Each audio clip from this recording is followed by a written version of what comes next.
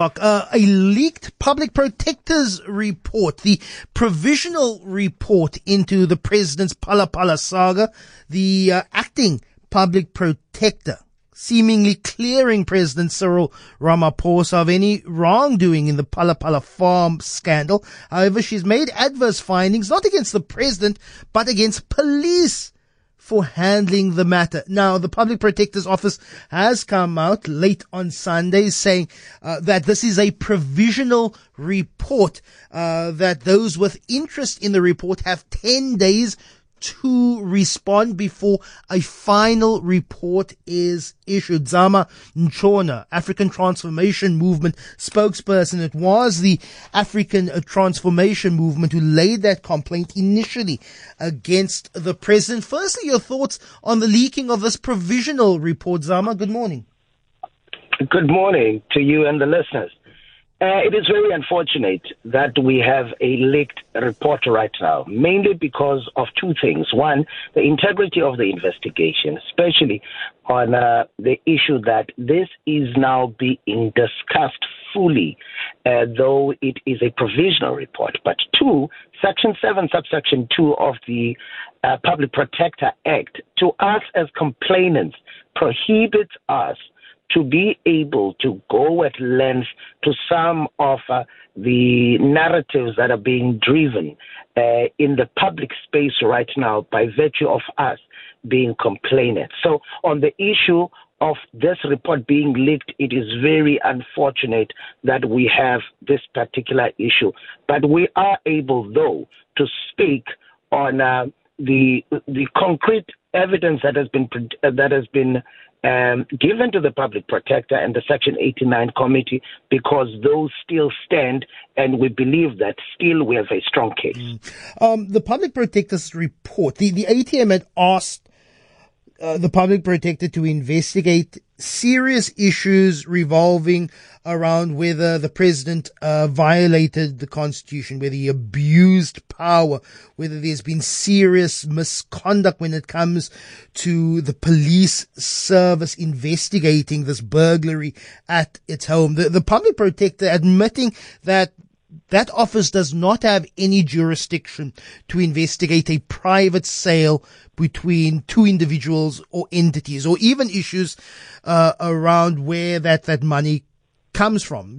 That's in the ambit of the South African Revenue Service, also in the ambit of the South African Reserve Bank when it comes to foreign currency in this country. Are there other avenues where you feel that there could be still an investigation that finds adverse findings against the president? I recall last week the South African Revenue Service saying, well, quite surprisingly, coming out, commenting over an individual, saying that the president's tax matters as well as his Phala Phala farm matters, that's all above board. Are there still avenues for you to approach this matter?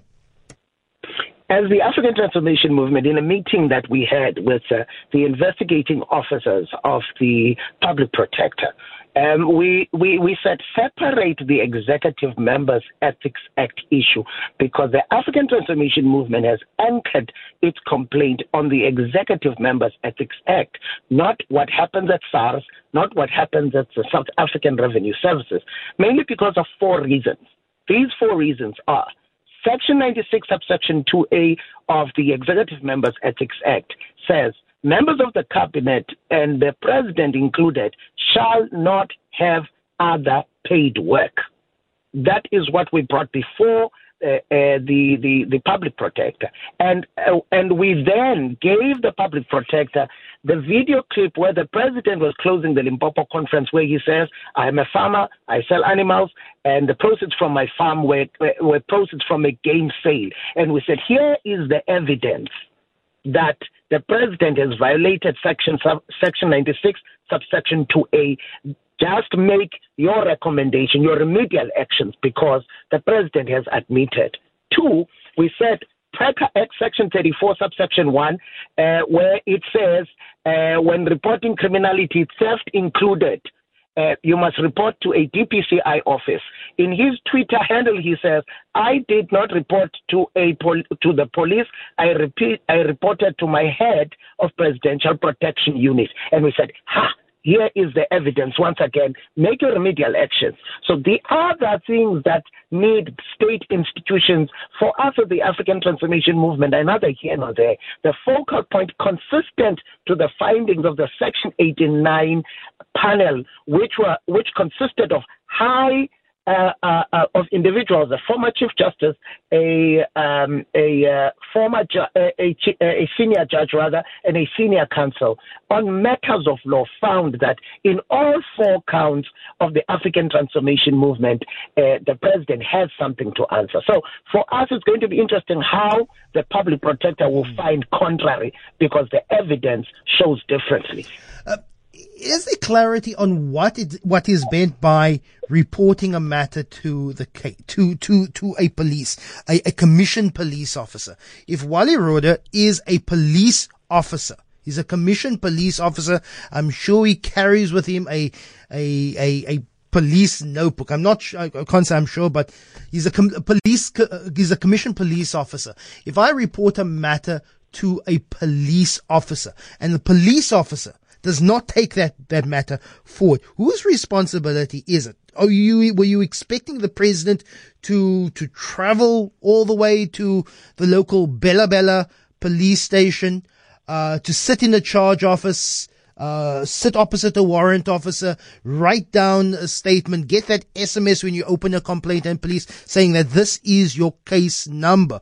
Or could it be reasonably assume that the president reporting it to Wally Rhoode as a commissioned officer, I'm telling you what happened, and therefore it was Wally Rhoode who did not exercise his duty as a police officer to further that complaint? All right, 2 things. One, when you look at the Section 34, subsection 1, it does require an individual to go to a DPCI office. So an individual must go to an office, and it says preferably taking evidence with and opening a case. That's what it says on Section 34. But 2, here you have an individual who is the only owner of a closed corporation, which is the Phala Phala GameFi, who has a private matter. Now, Rhoode is deployed to him on an official capacity. Now, the president, instead of saying this individual, instead of giving a directive that this individual must actually do what you are saying, he says, privately investigate this matter. Now, this is where the conflict of interest issue comes, because you have an individual who is the only owner of the property and the business. And at the time, it was not declared a national key point, and therefore would have been classified as a security breach. No. At that time, it was a private business purely. And he now, in his capacity as a state president and in his capacity as a pure businessman, issues a directive to a government official to go and investigate privately a matter of his private business. This is the case exactly that is raised by the African Transformation Movement. Zaman Shona, unfortunately, I have to leave it there. But your thoughts, 0214460567.